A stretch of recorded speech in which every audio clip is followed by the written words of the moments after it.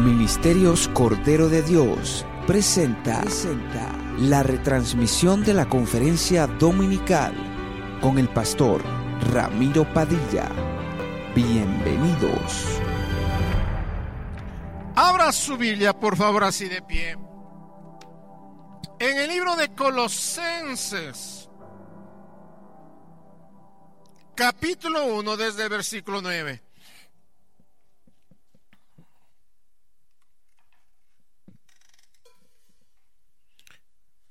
Quiero animarnos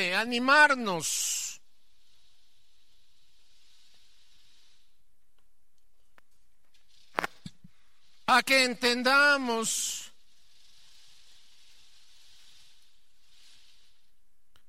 cuál es tu posición, tu nueva naturaleza, y animarte a que tú seas efectivo. Colosenses capítulo 1, versículo 9 al 14. Si usted lo encontró, vamos a ponernos de pie una vez más. Colosenses capítulo 1, desde el versículo 9. Pablo dice: desde el momento en que supimos todo esto, no hemos dejado de orar por ustedes. Sé que hay muchas personas creyentes en todo el mundo que están atravesando situaciones muy difíciles en la vida, ¿verdad? Y dice: desde que supimos no hemos dejado de orar. Y siempre le pedimos a Dios que puedan conocer los que están sufriendo, los que están padeciendo, su voluntad. Porque cuando viene la crisis, muchas personas piensan que ¿y ahora cuál será la voluntad del Señor? Y comienzan muchos a renegar, a maldecir, no saben cómo actuar, no saben cómo comportarse. Y entonces Pablo dice: le pedimos al Señor que puedan conocer su voluntad y que tengan toda la sabiduría y la inteligencia o el conocimiento que da el Espíritu Santo. Así podrán vivir de acuerdo con lo que el Señor quiere, y Él estará contento con ustedes, porque ustedes harán toda clase de cosas buenas y sabrán cómo es Dios mucho más. Por el gran poder de Dios cobrarán nuevas fuerzas y podrán soportar con paciencia todas las dificultades. ¿Podrán soportar qué? Con paciencia todas las dificultades. Podrán soportar con paciencia todas las adversidades. Podrán soportar con paciencia toda la crisis que estén atravesando. Podrán soportar. No que se van a ir, sino que van a poder soportar. Luego dice Pablo: así, con gran alegría. Mira el rostro de su hermano, ¿verdad que está muy alegre, no? Así, con gran alegría darán gracias a Dios el Padre, porque Él nos ha preparado para que recibamos en su reino de luz la herencia que Él ha prometido a su pueblo elegido. Dios nos ha rescatado de la oscuridad en que vivíamos y nos llevó al reino de su amado Hijo, en quien por su muerte nos salvó y perdonó nuestros pecados. ¿Cuántos dicen amén? ¡Aleluya! Vamos, denle un fuerte aplauso al Señor.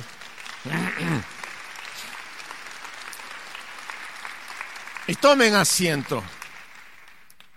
Mi afán y propósito es de que cada uno de nosotros seamos más motivados y animados a que podamos entender lo que Cristo hizo hace 2000 años, y por lo cual el mundo hoy, al menos el mundo religioso, está solamente recordando la resurrección de Cristo. Pero nada más. Mañana pasa otra vez, el mes pasa y otra vez vuelve la cruz. Y ahí permanece todo el año. Nosotros celebramos la resurrección de Cristo todos los días, las 24 horas del día, los 7 días de la semana. Por eso estamos acá en este lugar. ¿Cuántos dicen amén? Celebrando, dando gracias al Señor por todo lo que Él ha hecho por nosotros. Amén. Por eso el apóstol a los hebreos dice, habiendo recibido un reino inconmovible, tengamos gratitud. Tengamos gratitud y sirvamos al Señor con esa gratitud que Él nos ha dado. Así que estamos hablando acerca de lo que cantamos. Este es el pacto, Cristo en mí y yo en Cristo. Cristo está presente hoy en nosotros y con nosotros todo el tiempo. Y entonces estamos aprendiendo a que tenemos que ser efectivos. Pablo está diciéndonos si las oraciones nuestras, ¿cuántos oran? ¿O cuántos oramos? Poca gente, ¿verdad? Algunos vienen cada 8 días recién a orar. Si las oraciones nuestras no nos llevan a un mejor conocimiento de Cristo, quiero que usted lo anote en algún lado y comience a meditar. Si las oraciones nuestras no nos llevan a un mejor conocimiento de Cristo, se van a tornar vacías, aburridas. Vuelvo a repetir otra vez. Si las oraciones nuestras no nos llevan a conocerle mejor a Cristo, nuestras oraciones se tornan aburridas.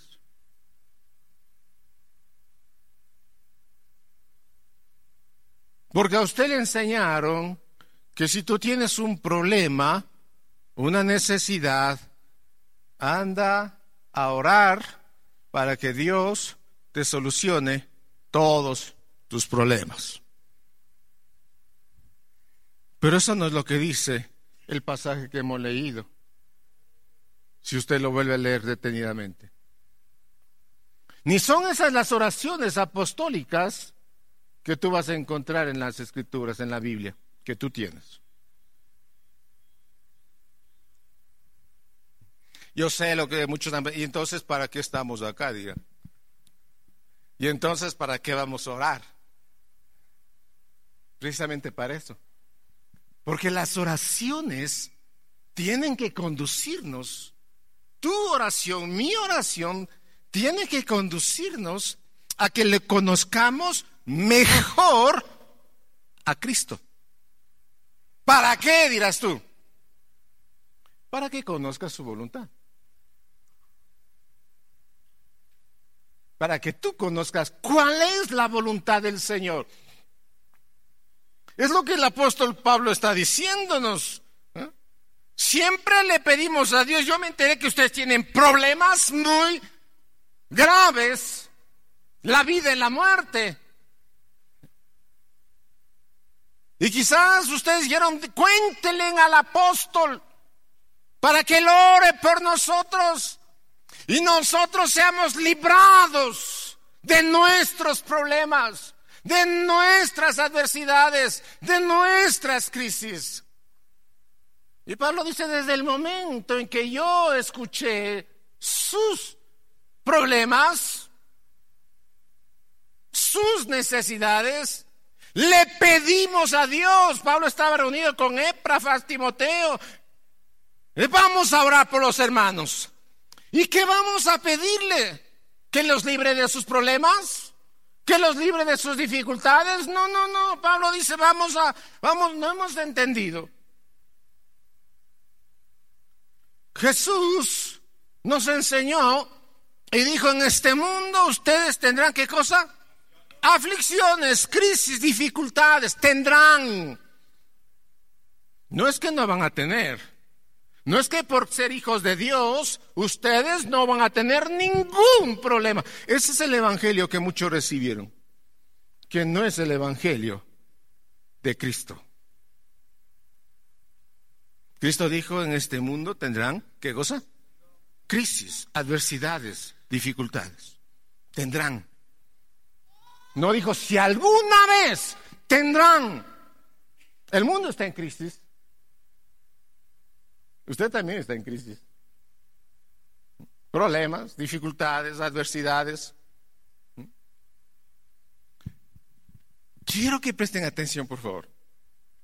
Jesús, Mateo 9, Mateo 10, te voy a leer en casa, les da una instrucción específica a los discípulos.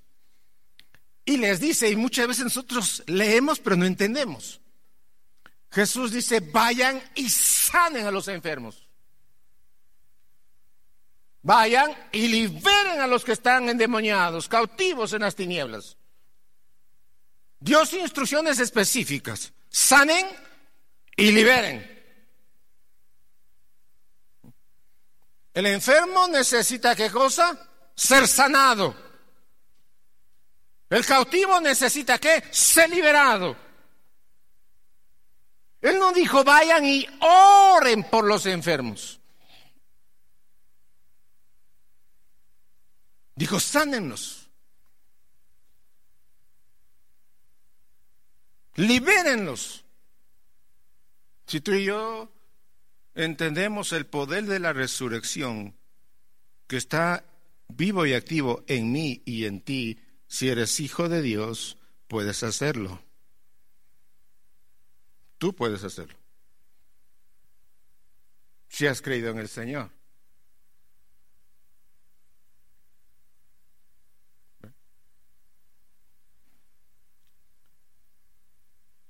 Leí una frase en esta semana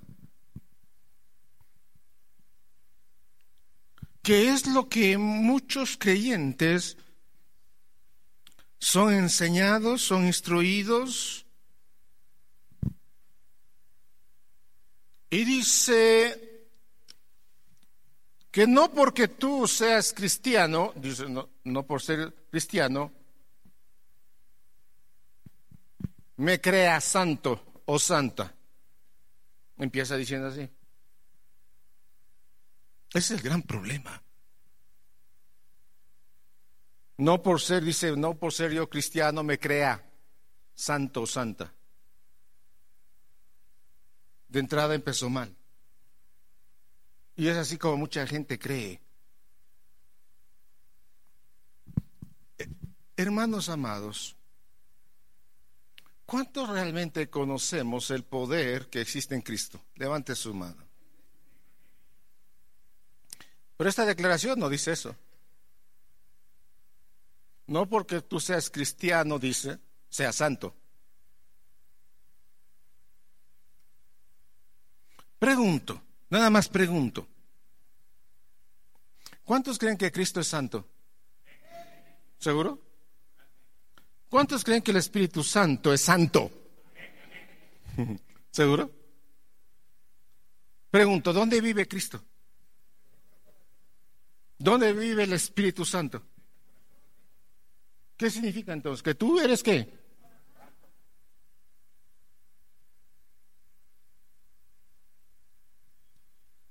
No es que me creo, sé. Pero así es como mucha gente vive. No, yo, bueno, soy creyente, pero no soy tan santo, ¿no? No soy. Pero crees en Cristo, claro. ¿Dónde está Cristo en mí? Pero no soy tan santo. A ver, que esto es lo que estamos diciendo. ¿Qué incoherencias estamos hablando?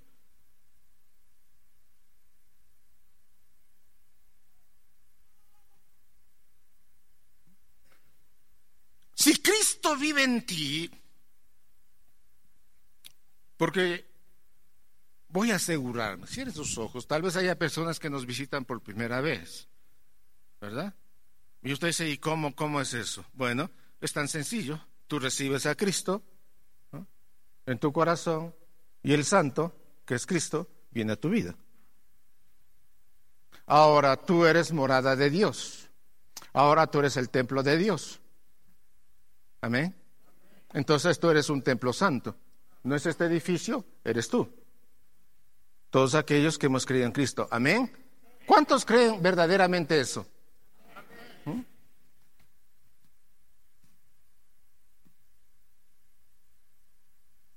El Señor dice, yo habitaré, hablando a los profetas en el Antiguo Pacto, Antiguo Testamento, habitaré en templos no hechos de manos de hombres.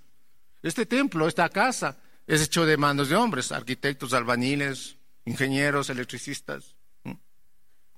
Pero el templo que no fue hecho de manos, sino fue hecho por Dios, que eres tú, en ese templo el Señor dijo, yo voy a habitar. ¿Cuántos dicen amén? Entonces ese templo, si Cristo vino a tu vida y el Espíritu Santo de Dios vino a tu vida, ¿se convierte en qué? Santo. Así de sencillo. Pero como mucha gente no entiende esto, dice, no, yo voy a trabajar por ser. Voy a esforzarme por ser. Y todo lo que tú hagas no va a alcanzar. No alcanza. No lo vas a lograr jamás.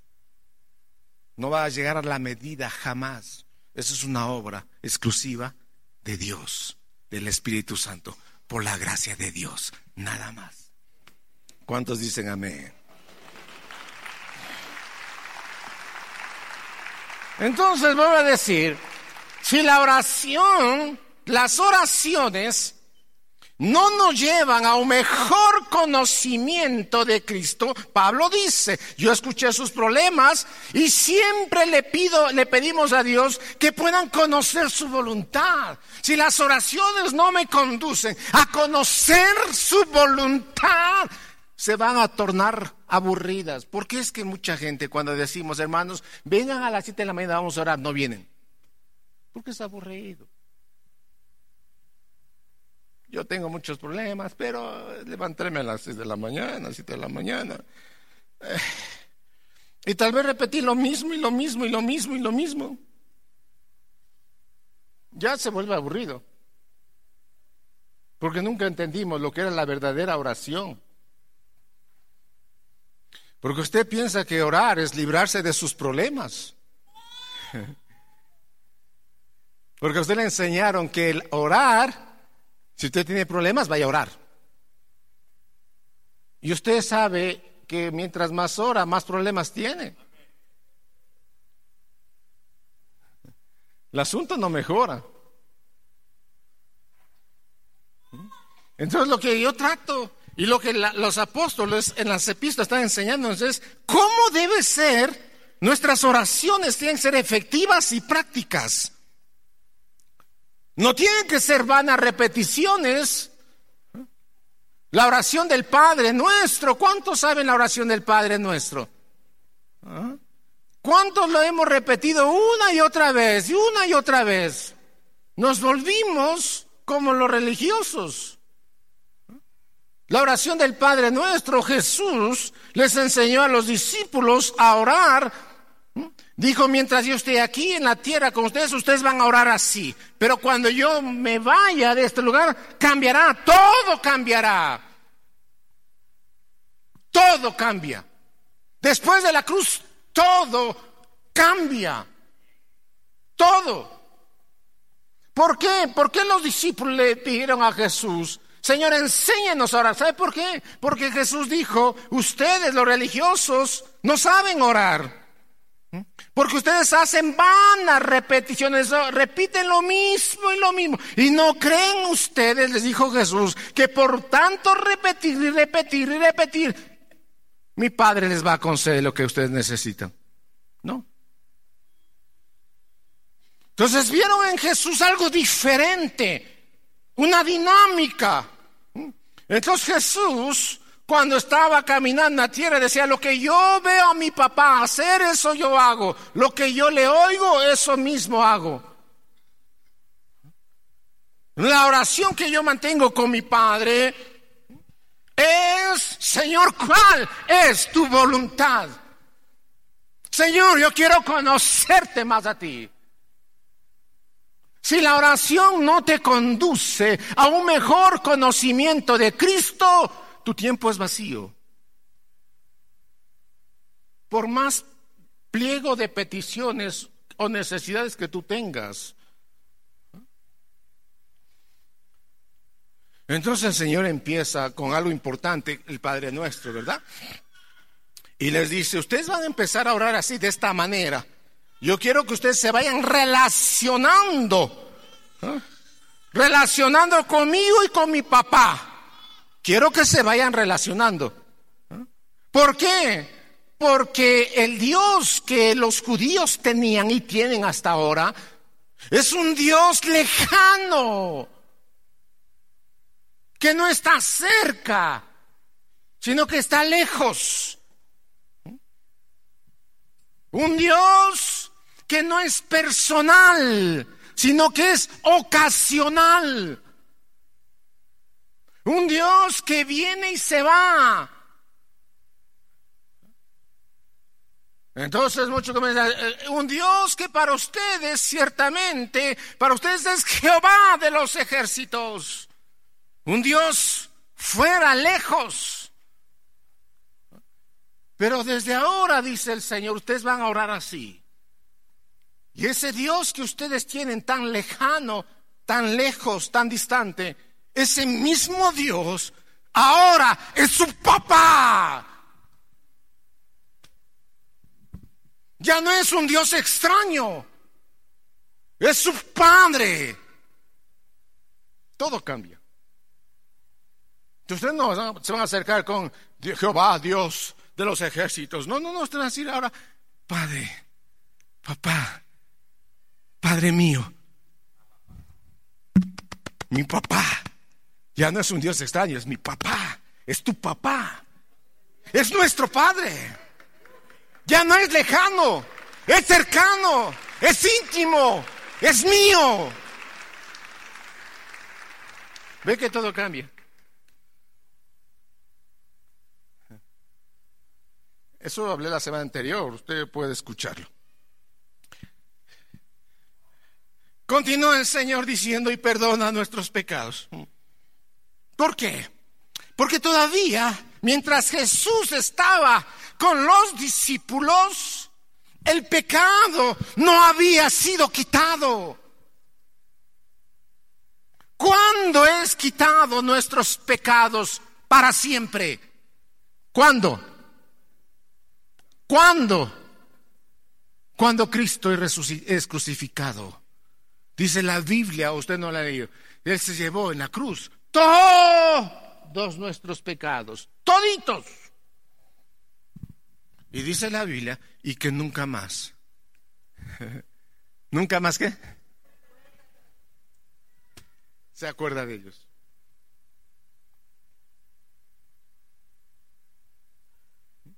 Nunca más. ¿Cuántos saben que nunca más es nunca más? Cuando el cordero fue inmolado, ¿qué dijeron? He aquí el cordero que quita el pecado del mundo. Eso significa, hermanos, que tú y yo ya no tenemos problema con pecado, porque Él dijo, perdonaré sus pecados y nunca más me acordaré ¿de qué? De ellos. Ahora, yo sé lo que usted está diciendo, pero sí, yo infringí, ya, sí, está muy bien. Pero ese ya no es tu estilo de vida, ni es para siempre. Yo veo mucha gente, cuando comienza a orar siempre, Señor, y perdona todos mis pecados, y usted comienza otra vez a repetirle toda esa retafila.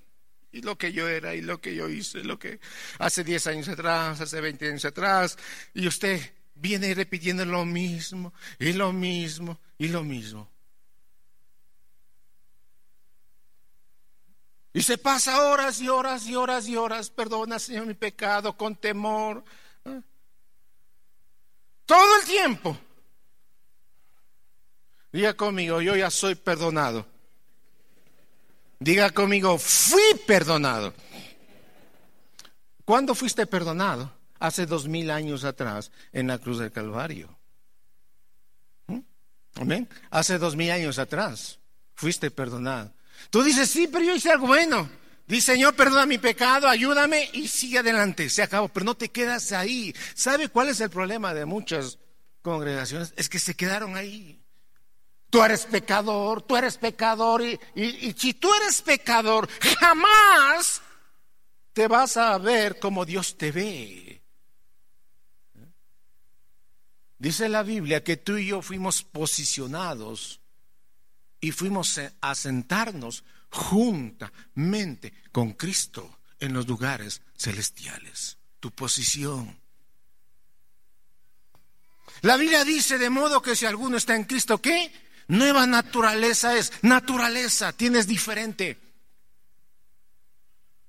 Y como no se entiende esto, creemos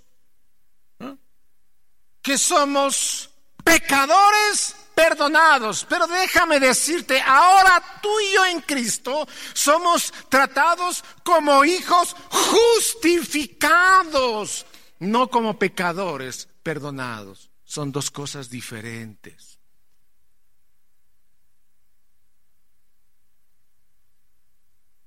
En Cristo Jesús, tú y yo somos hijos justificados, no pecadores perdonados.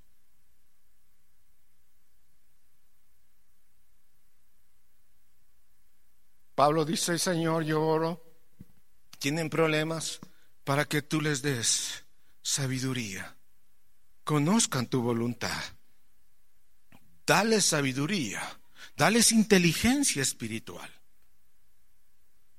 Yo no oro, Señor, para que ellos sean librados de sus problemitas, problemas con su casa, problemas con su familia, con problemas con su esposo.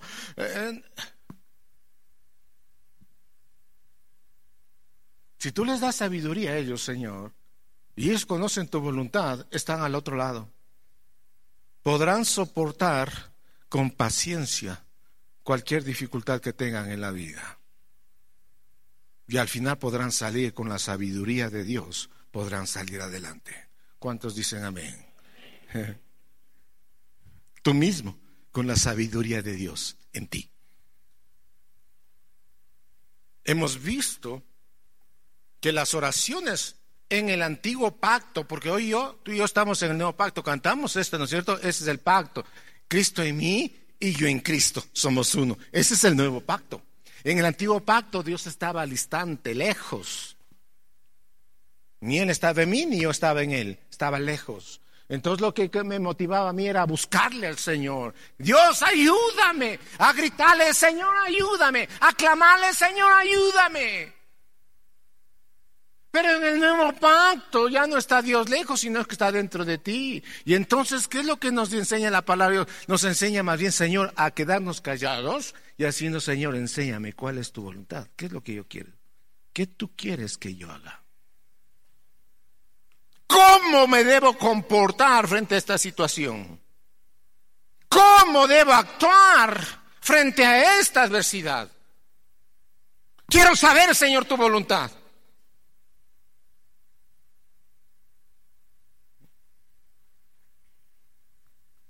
Pero lo menos que nosotros hacemos en las oraciones es pedirle eso al Señor. Seamos honestos. Usted lo que menos le pide al Señor es que le dé a usted sabiduría.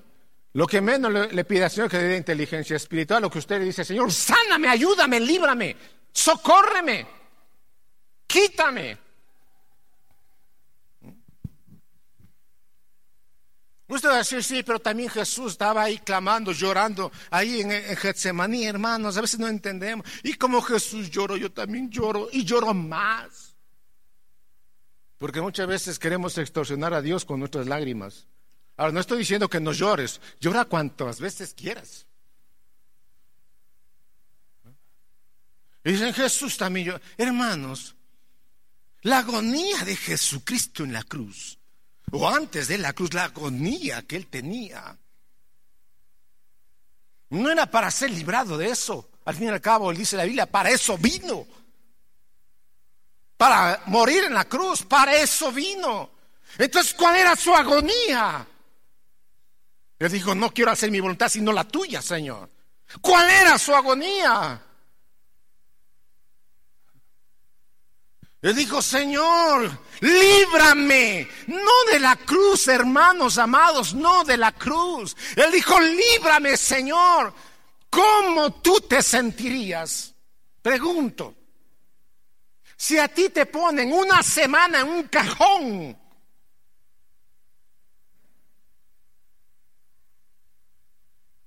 una semana, muchos, un día, ¿cómo te sentirías? En agonía. Ya quiero salir de aquí. Señor, ya quiero salir de aquí.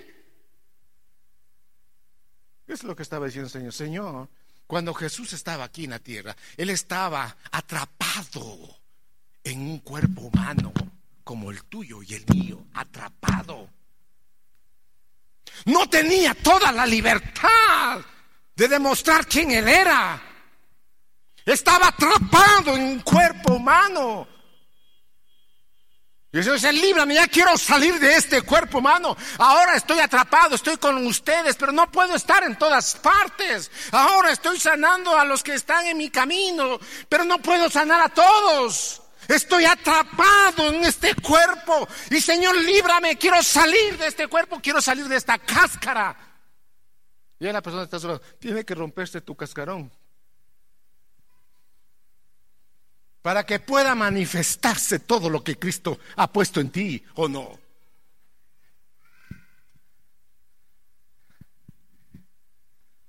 ¿Entienden lo que estaba diciendo el Señor? Señor, tiene que romperse esta cáscara. ¿Cuántos han disfrutado de un enlatado de duraznos? ¿Pocos? Sí hemos probado, ¿no es cierto? Mira, persona, ¿sí has probado? Yo sé, quizás va alguien así, invítalo. Bueno, usted va a comprar al mercado un enlatado. ¿Qué es lo que a usted le atrae de ese enlatado, de esa caja? La foto. Te ve esos duraznos ahí bien jugosos. Pero yo no creo que usted compre el enlatado y lo pone encima de la mesa y está feliz viendo el enlatado. Lunes, martes, miércoles, jueves. Los hijos están ahí. Y ustedes, mírenlo nada más. Te compra el enlatado y usted a la lata no la trata con dulzura. ¿O alguien le trata a la lata con dulzura? Alguien a la lata lo trata con delicadeza, que no se dañe. ¿Alguien hace así?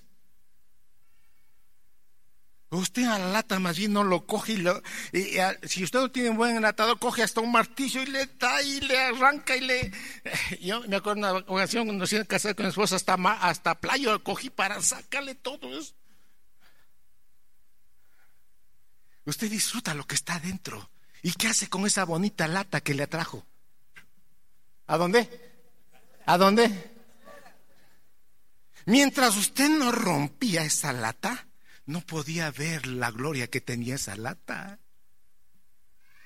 No podía disfrutar lo que había dentro de esa lata. Eso pasó con Jesús. Mientras Jesús no era quebrantado, no fue quebrantado en la cruz, no podemos disfrutar lo que tú y yo ahora disfrutamos.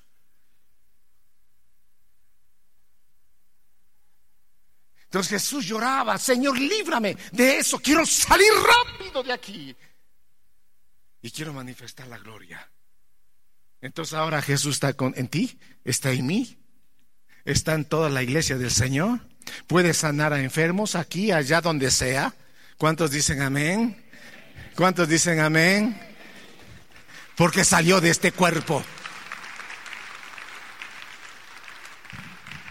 Entonces diga a la persona que está a su lado, tiene que romperse la cáscara que hay en ti. En la cruz, el pecado fue quitado, fue cancelado y sus maldiciones fueron eliminadas. ¿Para qué? Para estar en el reino de su amado Hijo Jesucristo.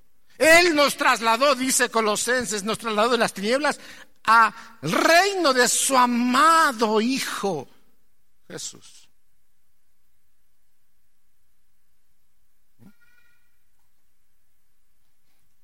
Quiero terminar con esta oración del Padre Nuestro. Diga conmigo, una cosa es antes y otra cosa es después. Luego el Señor les dice, le está enseñando a sus discípulos, ustedes van a orar así. Mientras yo estoy con ustedes, van a orar así.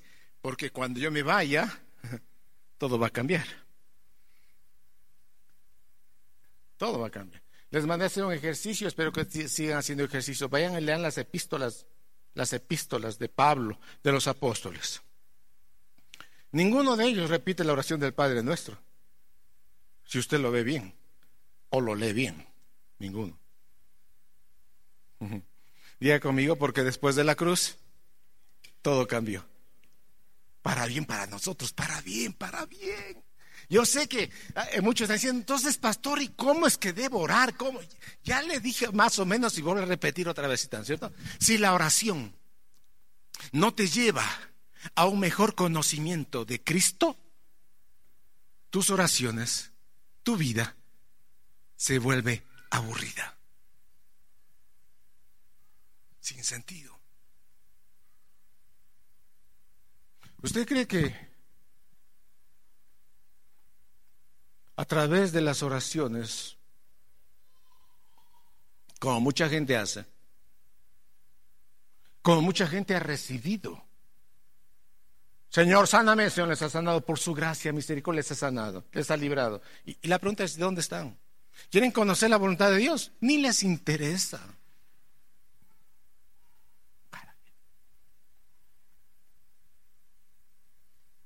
Señor, si tú me sanas, verás que te sirvo. ¿Dónde están?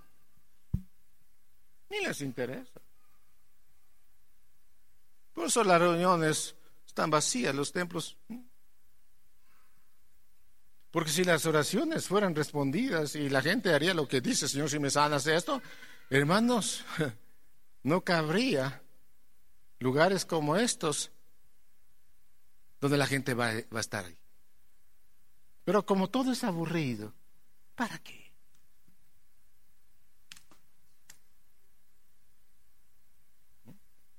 Luego dice el pan nuestro de cada día. La Biblia dice, ahora noten ustedes, la Biblia dice que en Cristo tú y yo estamos ¿qué? ¿No nos falta qué? Piensen en eso un momentito. Diga a la persona que está a su lado, de los dichos a los hechos. Porque el evangelio, si no es práctico, no tiene sentido. Estamos en una religión. ¿Lo entendió? El evangelio es práctico, no es religión. La Biblia dice que en Cristo se nos ha dado ¿qué? Todo. Pablo está orando, yo oro, Señor, dale sabiduría, que te conozcan, que entiendan qué es lo que han recibido, qué es lo que ya tienen. ¿Por qué me están pidiendo cosas que ya lo tienen? ¿Qué se llama eso? Ofender su divinidad, que tú le pidas al Señor algo que Él ya te ha dado. Entonces muchos no se dan cuenta que con las oraciones están ofendiéndole al Señor día tras día, tras día, tras día. Está enfermo, anda y sánalo, punto. Y que siga adelante. No dijo anda y ora, dijo anda y sánalo. ¿Y qué pasa con enfermedad? Bueno, que alguien venga y conozcas, conozcas tu voluntad. Muchos están, Señor, tengo esta enfermedad.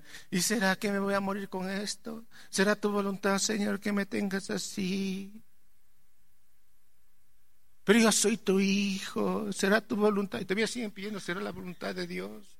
¿Será la voluntad de Dios, Señor, que tú salves a mi esposo, a mis hijos? ¿Será tu voluntad? ¿Sabe qué significa eso? Ofenderle a Dios. Significa que tú no conoces cuál es la voluntad del Señor. ¿O no? ¿Cuál es la voluntad del Señor con tu familia y tu generación? Que sean salvos, tú y toda tu casa. Esa es la voluntad de Dios. ¿Cuál es la voluntad de Dios? ¿Que seas sano o mantenerte ahí enfermo? Al fin y al cabo, para eso fue la cruz. Para llevar todas sus enfermedades y dolencias, tus enfermedades y todas tus dolencias. Entonces la voluntad de Dios. Pero todavía seguimos preguntando, Señor, ¿será tu voluntad? ¿Sí o no? Háblame, dime, quiero oírte, quiero escucharte, háblame audiblemente. Estamos ofendiéndole a Dios. El que tú no conozcas la voluntad del Señor le ofende al Señor.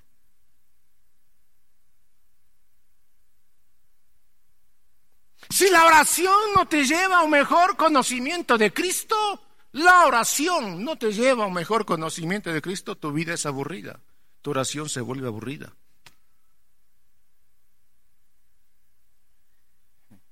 Si tú te levantas todos los días, Señor, súpleme el pan, provéeme el pan, dame el alimento, tú sigues orando bajo necesidad. Y aprendimos que tú no oras porque tienes necesidad, tú oras porque tienes identidad de hijo, y además tienes una nueva naturaleza.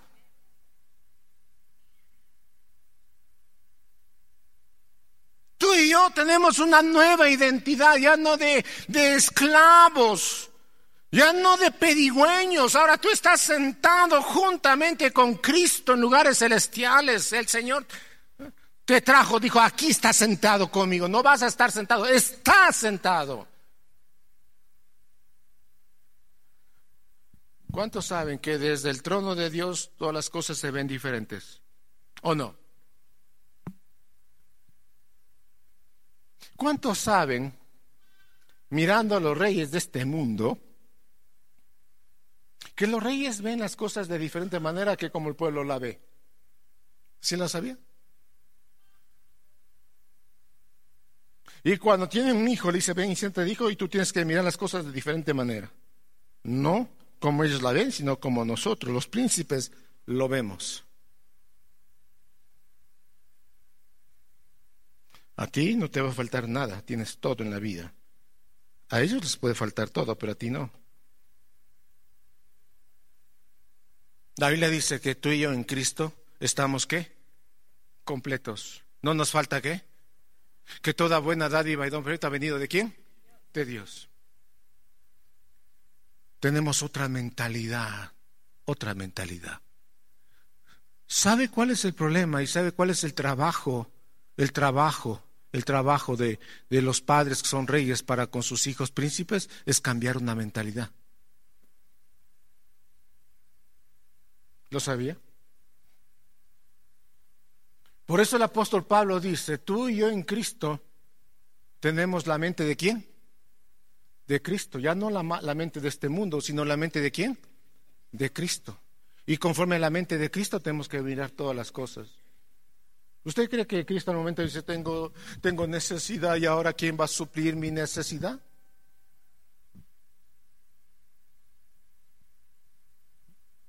No, nunca.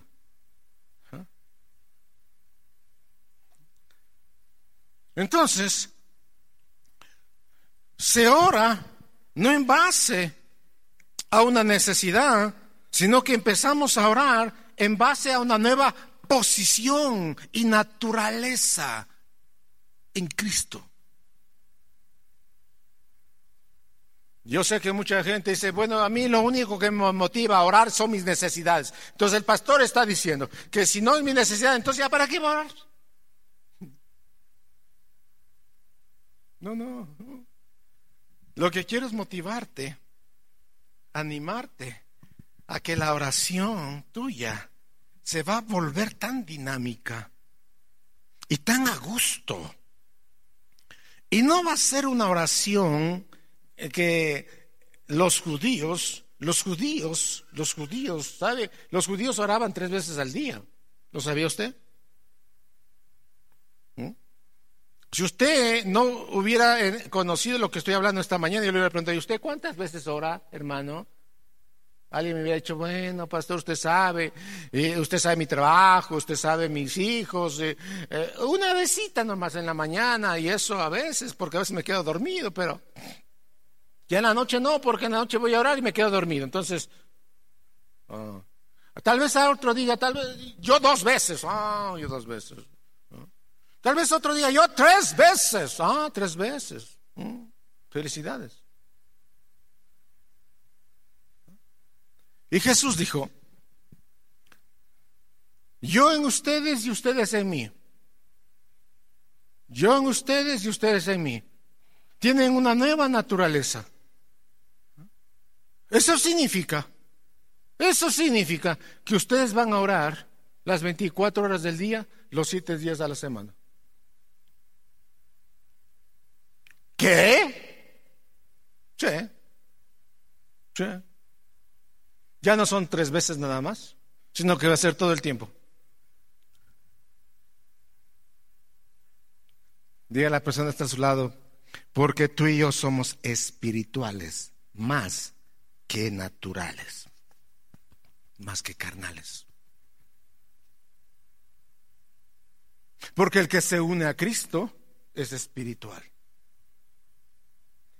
Dejó de ser natural, carnal, y se volvió espiritual. Aunque usted no lo crea. Usted diga: pero ¿cómo? Sí. Eso dice la Biblia. Yo no sé cuántos creen la Biblia. Yo no sé cuántos han leído la Biblia también, porque me quedan viendo como que nunca antes han visto esto. Solo que tú has leído, pero no has leído la Biblia. A veces leemos solamente para cumplir un rito de que tengo que leer la Biblia todo el año y ya, aunque no entendí nada. No, yo quisiera, hermanos amados, que tú leas un versículo y te quedes toda la vida con ese versículo o un capítulo hasta que lo entiendas.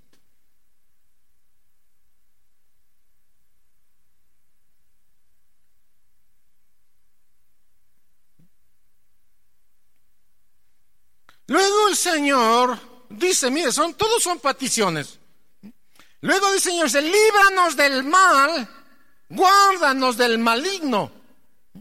¿Recuerda la oración final? Y Señor, líbranos del mal y guárdanos del maligno. Eso Jesús dijo: mientras yo estoy aquí, que el Señor les guarde a ustedes del mal y del maligno, mientras yo estoy con ustedes. Porque ya sé que va a haber uno de ustedes que me va a negar. Pero mientras yo estoy con ustedes, pídanle que ustedes, alguien de los 12 no sea. Sé que uno, pero ¿quién será? ¿Quién serán? Pídenle. Oren al Señor, que el Señor les guarde el maligno. Pero después de la cruz, diga conmigo, después de la cruz, todo cambió. ¿Qué es lo que dice el apóstol Juan? Quiero que usted hable a su Biblia en 1 Juan 5:18, por favor. Juan dice: el que es engendrado de Dios. ¿Cuántos hemos sido engendrados de Dios? Levante su mano. Todos estamos acá. Fuimos nacidos de nuevo, engendrados de Dios. Ahora somos hijos de Dios. Entonces todos los que somos engendrados de Dios, ¿qué dice? Dios lo guarda. ¿Y el maligno qué? ¿El maligno qué? ¿El maligno qué? Todo lo que está aquí escrito en la Biblia no es solamente para que tú lo tengas un versículo y lo pongas en la pared, si no tiene efecto en tu vida. Diga conmigo: del dicho al hecho.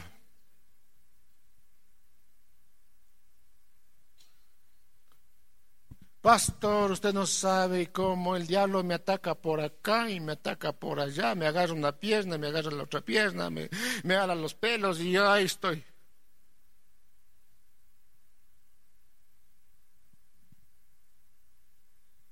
Y usted sabe que no puedo dormir porque él viene a medianoche y me hace bulla y me hace ruido y me despierta. Y yo digo pasos por allá y el maligno me quiere agarrar, me quiere estrangular.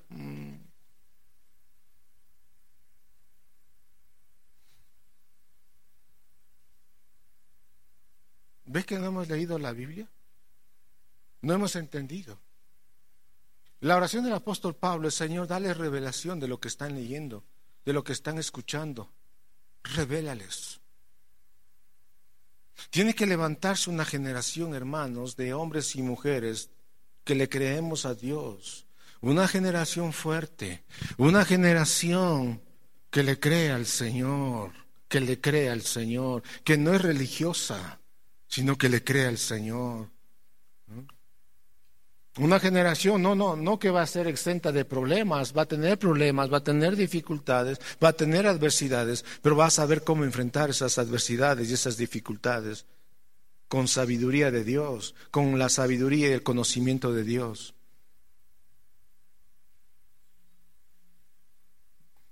Anhelo y deseo que con lo que usted está escuchando, sus oraciones vayan a cambiar un poquito, por lo menos, cambien.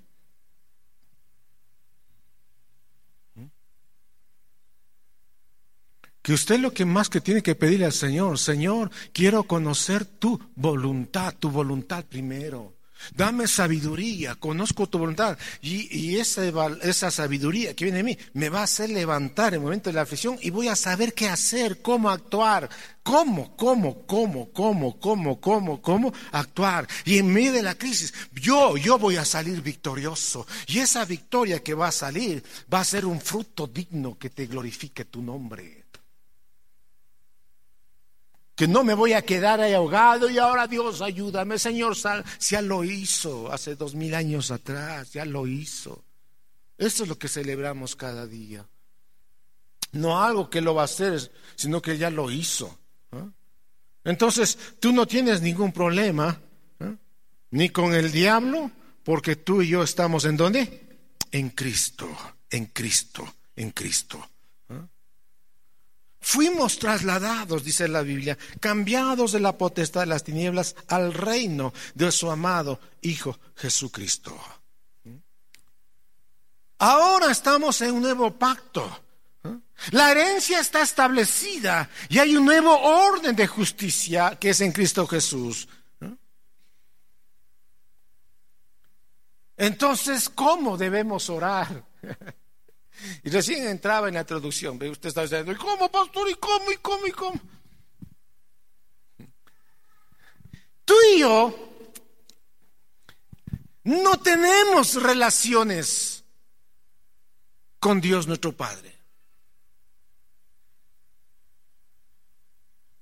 Tú y yo tenemos comunión con Dios nuestro Padre, comunión, no relación.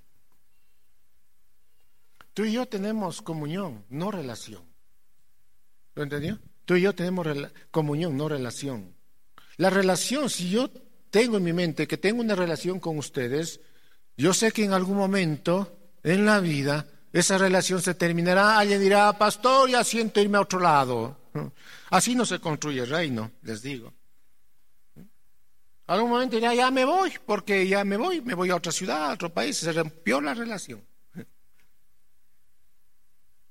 Si tú tienes relación con Dios, algún momento vas a decirle, Dios, chao, no me respondes nada, mejor me voy, como mucha gente ha hecho. Sale decepcionada, defraudada, dice, Dios, nunca recibí nada de Dios, nunca nada, antes peor me iba. Porque tenían solamente relación, nunca entendieron que cuando tú te uniste a Cristo, fuiste uno y ahora tienes ¿qué cosa? Comunión. Repita conmigo, comunión. Otra vez, tenemos comunión con Él. Póngase de pie, por favor.